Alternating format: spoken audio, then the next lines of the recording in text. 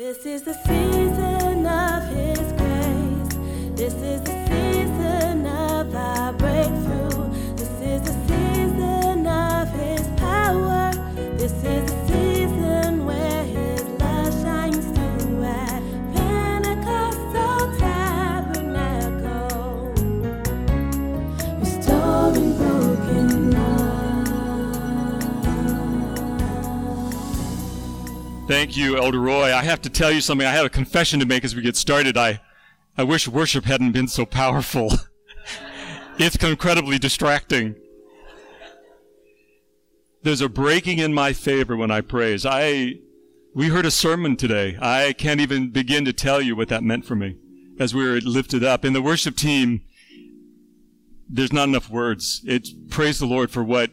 Let's just give God a hand. Praise Him for that.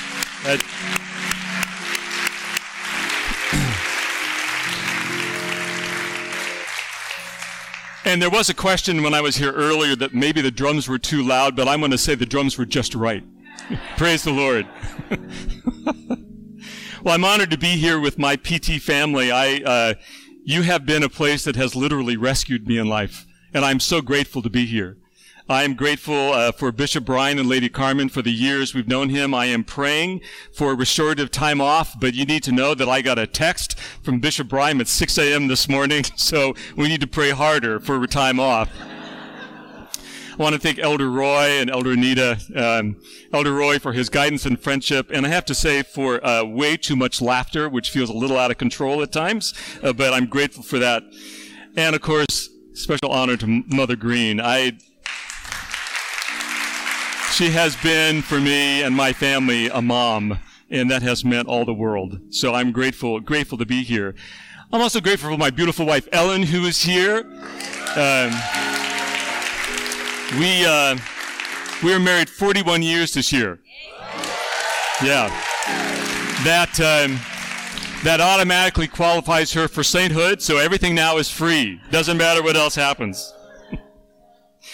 We're going to read from Scripture today. We're going to be looking at Galatians chapter 2 and 1 Corinthians 9. And I'd like you to follow along either in your own Bible or on a screen you have in front of you on the screens that are up above here.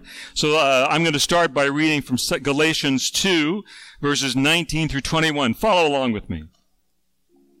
For through the law I died to the law, so that I might live for God. I have been crucified with Christ.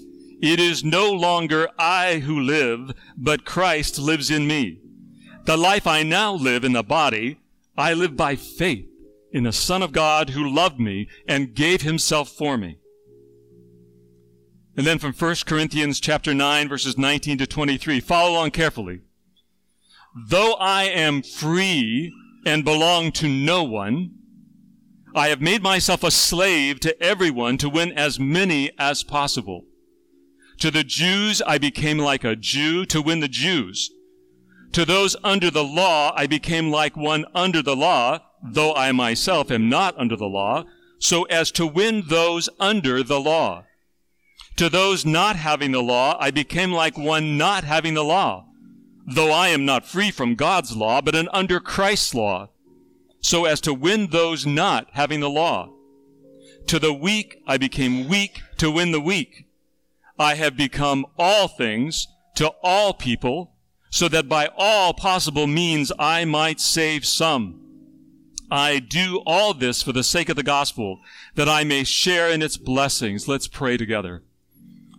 Our Father, we thank you for your word that comes and cuts into our hearts and exposes us to the power of your Spirit. And we pray today that you would use your word to surround us, to shape us, to guide us, to cause us to be your people in a new way today. We pray this in your name. Amen. Last night, Ellen and I were at a hip-hop concert. That is a phrase that a year ago I never thought would be coming out of my mouth. And you're probably wondering what we were doing there.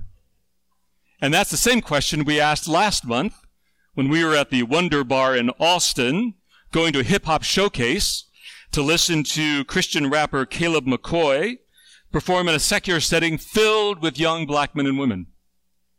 and I can positively say and affirm that we brought age and ethnic diversity to that setting and had a great time doing it. I'm sharing this with you because Bishop Brian and Elder Roy asked me to share with you things that are happening in my life, the research that I'm doing as a full-time student at Gordon Conwell. And I realized I couldn't talk about it unless I spent some time going deep into what it means to be a child of King Jesus. Otherwise, it won't make any sense. You see, because I'm working on a master's at Gordon Conwell in the Institute for the Study of the Black Christian Experience. And my research project is looking at the relationship of millennial black men and to the church, or their lack of relationship to it. Now, I'm going to stop here a moment and pause, because every time I say that, no matter who's in front of me, there is a confused reaction, because I realize that when you look at me and hear what I'm doing, that the package does not fit the program. I get that. I get a lot of reaction, and there are times I'm a little confused myself, but the best way I can explain what's happening is based in the two passages we read today. I'm experiencing what Paul did with these two church communities in Corinth in the province of Galatia. I'm experiencing what it means to be a follower of Jesus, the truth that a lot of you already know, and it's this. When you give your life to Jesus, when you give up your life to Him, you give up your rights to your future, the future that you think you have, the direction you think your life should take. And in fact, you give up the choice of the culture that formed you. You give up your place in it. You take on a new identity that makes you no longer fit in the world. And in fact, we begin to understand what Peter wrote in 1 Peter 2, 9 through 11, that as God's chosen people and His holy nation, we become strangers and aliens in this world. And I have to tell you, I have become pretty strange and I feel very alien. But I want to tell you that it's not all my fault. That God is doing something in me that I frankly can't and don't want to control. He keeps opening up doors to me and say, you should walk through that door. And as I step over the threshold, I think, really? And He goes, yep, you just keep walking. And so I keep walking, and then He directs me when I ask why that door. He keeps directing me to Galatians 2 and 1 Corinthians 9, because He wants to help me understand what it means to follow His directive in Matthew 28, that we're to make disciples of all nations. Because here's the truth of the gospel. When the Holy Spirit comes on the church, it scatters and crosses boundaries and borders to go places it never expected to go, to reach people in unlikely ways. It means that if you are a follower of Jesus in this world, you're going to end up sitting next to people who don't look like you, don't talk like you, are not your age, don't share your culture, and the Lord's going to turn to you and say, make a disciple of that person. And your first reaction, I guarantee you, is, no, I don't think so. They don't talk like me, they don't understand me, and I don't even like them. And the Lord says to us, do it anyway. But I'm not going to leave you defenseless. I'm going to teach you how to do it. There is a way to do this without just abusing people or ignoring them or doing it the wrong way. I'm going to help you move into the world, because here's the truth of it. If you follow Jesus, we're going to enter into the world, we're going to be changed in this world to the place where we don't belong and where it's going to be uncomfortable and confusing and out of our control. But how does He do that? How does He help us do this? Well, He starts at 1 Corinthians 9, and you have to start with this fact. You have to take hold that you are not owned by anyone or anything in this world. You are not owned by anyone or anyone in this world. As a follower of Jesus, you're owned by Him and no one else. No longer shaped by the world, its culture. We're not imprisoned by its framework. We're reshaped by Jesus. And so we learn to live in the world as kingdom people. And so now we're free to serve others. In fact, Paul says, in order to serve others, we have to enslave ourselves to others. We have to give up our rights to ourselves, to our convenience, to persons that are so different from us that we do not normally care about them. But he says, no, that's what I'm doing. And that's why Ellen and I find ourselves as senior citizens in hip-hop concerts. Because God's doing something that is different, and the world looks at it and says, odd, and say, no, actually, this is a kingdom thing. But to understand how this works, we have to look briefly at the Church of Corinth. And the Church of Corinth was this kind of a place. The Church of Corinth was a Mediterranean wild town. It was a seaport. And it was the kind of place you could go and get any kind of craving fulfilled that you wanted, no questions asked. It was the internet experience before the internet. You could go to Corinth and live out every sin you could think of, and it would be just fine. And the gospel came sweeping into the city of Corinth and upended everything.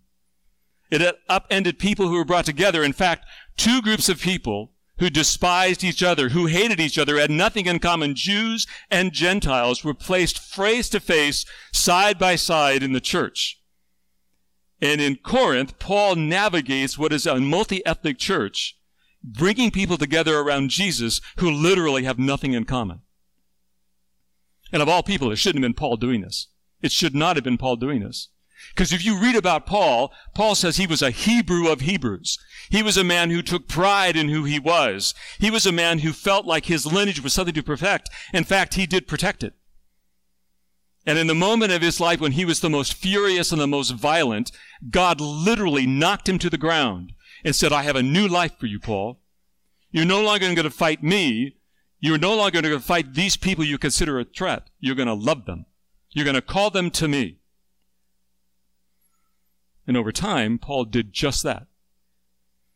We're used to hearing about Paul associating with Gentiles, but I can guarantee you that anybody who knew Paul, especially from his early days, would have said, that is odd, that's strange. In fact, you must be crazy. In fact, it's the same thing, the same complaint that was lodged against Jesus in Mark chapter 3, where people said he's beside himself. That's what Paul looked like to people.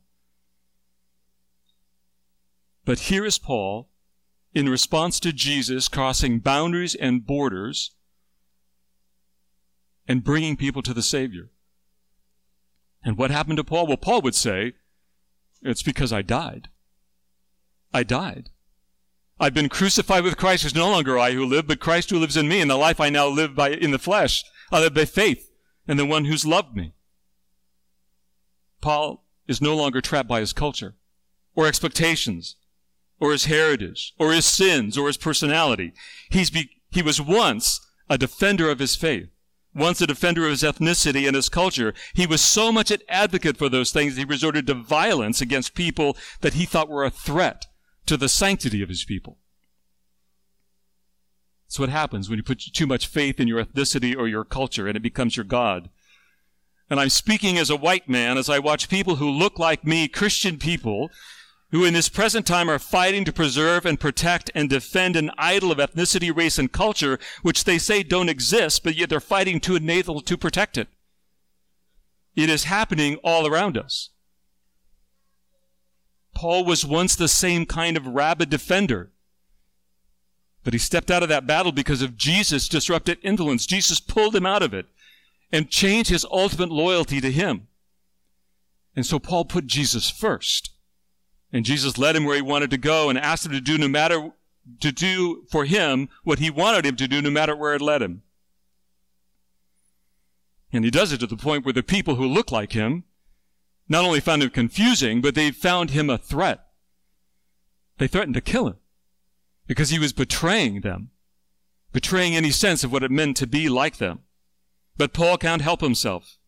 By the power of the Holy Spirit, he's broken free to do what God has asked. And he does it because he knows he's died and risen again. In Jesus, we have to die to our sin. We know that. But we also have to die to the cultural, societal stigmas and dogmas that are the daily constraints on our beliefs about our behaviors and our self-image and our values. And when we're free from sin and from our cultural straitjackets, then we can follow Jesus where he wants us to go. It enabled Paul to give himself away so he could say in 1 Corinthians 9, though I am free and I belong to nothing, though I am free and belong to no one, though I am free and I belong only to Jesus, I can enslave myself to others. Now you need to hear me. Paul at this point didn't become something other than a Jewish man. He didn't go colorless. Paul didn't become a man without ethnicity or culture. He was able to give himself away as a man of Jewish ethnicity who knew who he was and where he'd come from, and with Jesus' help, having his public and personal relationships redefined. He was a Jewish man. He was fully aware of himself and where he's from and how he lived. But here's an important truth we need to get hold of before we can go any further, and it's this. You cannot give away that which you're not aware of. You cannot give away that which you don't own. You cannot give away yourself unless you know what you have. That is the truth of the gospel. I had a friend who was sitting in church, and the pastor encouraged them and challenged them, in fact, to give away the things that were extraneous in their life, like clothing they'd never worn. She said to herself, well, that isn't me. I wear the clothes I buy. But then someone said, well, you should go look in your closet.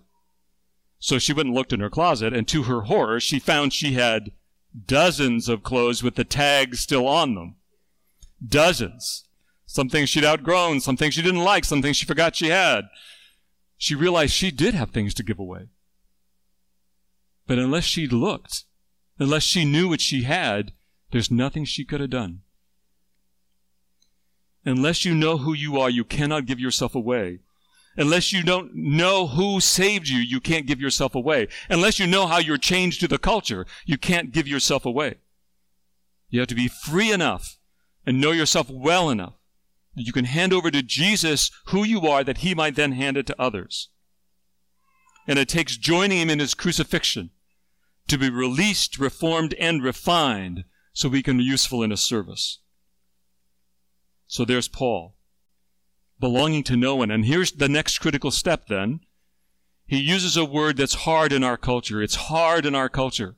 He says he enslaves himself to others. And we have to talk about the issue of slavery, because you have to understand what it means here. In Paul's time, slavery had nothing to do with ethnicity. It had nothing to do with ethnicity. You couldn't tell in the streets of Corinth or in Rome or in Ephesus or in the province of Galatia who wasn't a slave and who wasn't when you were out in the city. A majority of the slaves at that time were soldiers who had lost a battle, because Rome, in order to protect itself, would enslave those people so they couldn't rise up against them. Some of those who went into slavery were business people who'd lost their business. Some were grindingly poor people who sold themselves into slavery to try to get out of poverty. There is no doubt that slaves were ill-treated, and there's no justification for it. But slavery in Paul's time was ubiquitous. It was everywhere. It's estimated that half the population of Rome were slaves, that almost 3/4 of the town, the city of Corinth, were slaves. Slaves were the juice of the economy. And the Romans did not consider slaves inferior by nature. They performed the work of doctors and artists and accountants and poets and tutors for their children. And it was possible then to get out of slavery. In fact, Paul says that if you can, you should get out of slavery. That's 1 Corinthians 7:21, because there were ways to get out. In fact, you could buy your way out of slavery. You could work your way out of slavery. And once you were out of slavery, because you looked like everybody else, there was no ramifications for it. In fact, there are a number of people who bought their way out of slavery and become wealthy merchants. I tell you that because you need to understand what Paul's talking about, because that is completely different from slavery in America. That is not what we've experienced. It's a whole different animal. I don't need to tell you that.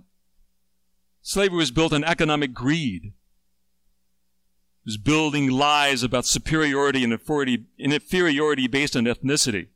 It was soul destroying. And it's shaped our American culture to this day. It has. It set a tone in our nation. And it drove sin deep into the heart of our cultural life.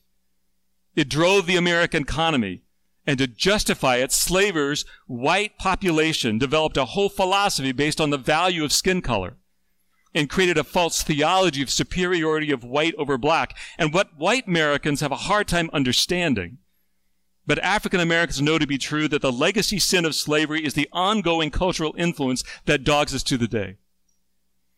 It's our American context. It's the predominant tune of racial superiority and conformity to the myths and lies that were birthed in slavery that dog us today.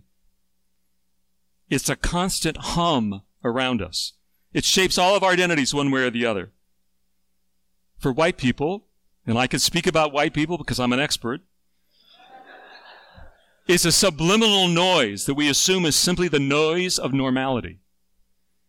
It's for us the assumed and unacknowledged background music of our lives, and we won't acknowledge the composer. It's a bass beat that directs the rhythm of our steps. We walk to its beat, and we don't even recognize its influence. For black people who are African American, it is identifiable music. It can be turned down but never turned off. And when its volume is turned up, it drowns out kingdom identity. Identity that gives value to who you are, empowers gifts that are designed to be released in this world for our joy to his glory. And even when the volume is turned down, it is a constant background noise that wears you down. It degrades. Slavery's heritage is the culture of prejudice that attempts to get you to dance to its tune. It's an excruciating dance, and it kills the soul. It kills the soul. It's a horrifying dance for everyone. Black people in this country and others who make up non-white ethnicities, they recognize it early in life. They see it for what it is. It's the dance of death. But we're all affected, and the evil one wants us to conform to that dance. It is his primary mode of operation in our cultural heritage. He wants us to walk to its beat, to live to its tune, constantly in our head. For those of you who have migrated to this country who are not from the U.S., it can feel as if, I know at times you're an outsider looking in. I know that's true. You observe this twisted dance and you're unsure how it works. You'll have a different reaction to it because you didn't grow up in it. But it will impact you depending on your skin color. It's the bizarre nature of our national sin. We can't pretend it's not true. It is true. We mustn't think it's in the past, that somehow this question isn't applicable anymore. It is part of the devil's strategy. The devil desires that this systemic sin would provide the perfect thematic accompaniment to my broken self. He wants it to make the music of life for us. And he wants to set up a culture where it seems normal. It is so powerful. It is so endemic. At times, we don't know how to escape it, and we cry out with Paul, "Wretched man that I am, who will set me free from this body of death? Who will set me free from this culture of ignorance? Who will set me free?" And with Paul, the only answer is thanks be to God through Jesus Christ our Lord. He is the one who can do it. He is the one who can set us free. The law of the Spirit of life in Christ Jesus has set me free from the law of sin and death. And so it's in church, in this place, we hear something new, that our ears are opened, that we're able to isolate the demonic beat that's drumming continuously in our ears. It's what makes the gospel so disruptive. By the Holy Spirit, he rips the headphones off our head that have been pouring the drumbeat of cultural sin in our ears, and he floods our souls with songs of love and freedom, goodness and justice, transformation and hope that free our limbs to move in a new way for life. That's what he's doing. And when we dance that dance, we get more and more freedom. We're transformed to the people God wants us to be, but this is what happens. Then we stand out in the culture. Then we don't fit. Then the culture sees us as renegades and refusing to bend to its will. And that's when we say with Paul, well, I've been crucified with Christ. It's no longer I who live, but Christ who lives in me. That's why I dance this way. Our dance is not the dance of the society around me. And then it gives me freedom finally to love people who are different than me. That I can turn to someone who's not like me and say, I will give myself to you. I will serve you because I know who I am. I'm going to run for the prize of the kingdom. I serve in his name because he has given me hope and freedom to be who I am. I am no longer defined by a culture that wants to demean, abuse, and oppress me. I am free. So we become a radical community, crazy and adamant that we will not stand for evil, no matter any form it's in.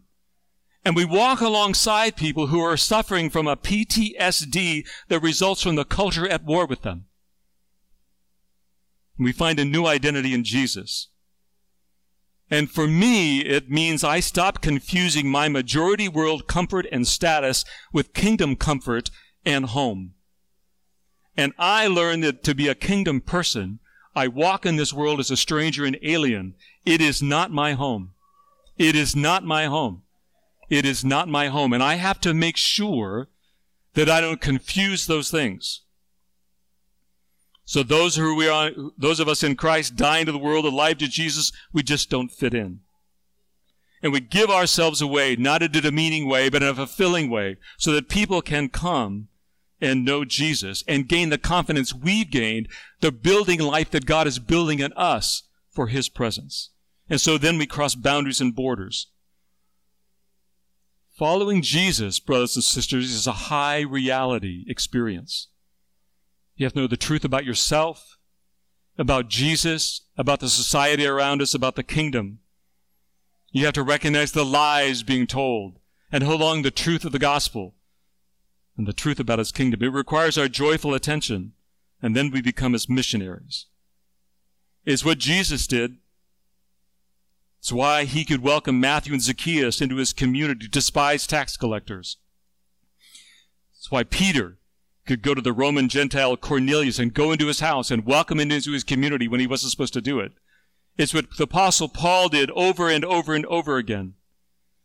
And so then finally it makes kingdom sense for me and my wife Ellen in our advanced age to go to hip-hop concerts and begin to care and love about black millennial men and why so many thousands of them are not in the church.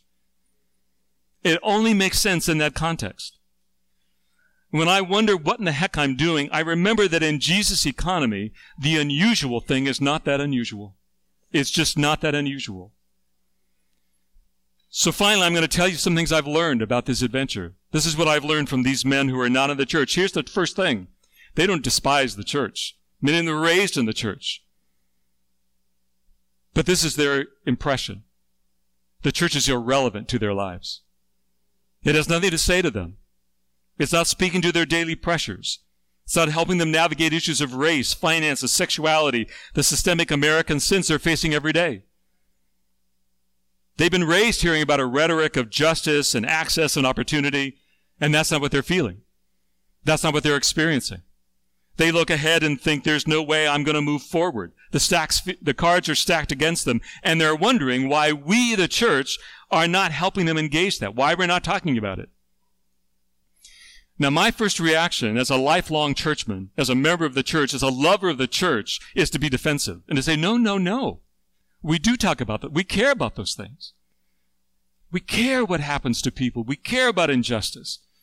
But here's the truth. When you get on the other side of the wall, when you get into the Wonder Bar in Alston, when you go places where these folks hang out, you recognize our message is not getting across. They're not hearing about what we know, what we're experiencing, the fight we're fighting. As then I sat in the Wonder Bar in Alston, which you need to know we don't frequent. But when we sat in the Wonder Bar in Austin with over 200 young black men and women, we wondered who's going to reach them. Besides Caleb McCoy, who I would encourage you, by the way, he's dropping a new album this month. I'd encourage you to buy it. That's a little freebie for Caleb. But in the midst of the Wonder Bar at 11:30 at night, when we were listening to a hip-hop showcase, I heard the Lord say to me, who's going to reach them? Well, what about you? And I thought, wow, that's absurd. Because it is. But you see, we're kingdom people. And it is not okay that there are thousands of black men and women in this city who feel alienated from us and this community and don't know how to get to it. It's not okay. We need them in the kingdom. We need them for the future. I need them for my grandchildren. I have 2 young grandsons who someday are going to need to hear from some young black men about Jesus so they can understand the kingdom. And if they don't come into the kingdom, my grandsons won't have that witness, and they need that witness. I don't have easy answers for how to do this. I don't. But I know this, that when the Holy Spirit comes upon his people, they not only break free from the sin that the society wants to bind them in, but they break free from their own prejudices and fears and in confidence in who they are as people, fully aware of what they look like, looking in the mirror and knowing they are blessed by God as they look in that mirror. It gives them confidence to reach out to people who may hate them and serve them and love them. I do not know where the Lord is calling you this morning. I don't know what he's saying to you. I don't know what he wants you to do. But I'll tell you this. He is calling all of us to take him seriously, to give our lives to him in freedom so that by the love he has for us, we may see his kingdom come to a generation that doesn't know him. I'm going to close with this. Romans 12, verse 12. Verse 1 and 2, sorry. Therefore I urge you, brothers and sisters, in view of God's mercy, to offer your bodies as a living sacrifice, holy and pleasing to God. That is your true and proper worship. Do not conform to the pattern of this world, but be transformed by the renewing of your mind. Then you will be able to test and approve what God's will is, his good, pleasing, and perfect will. Pray with me.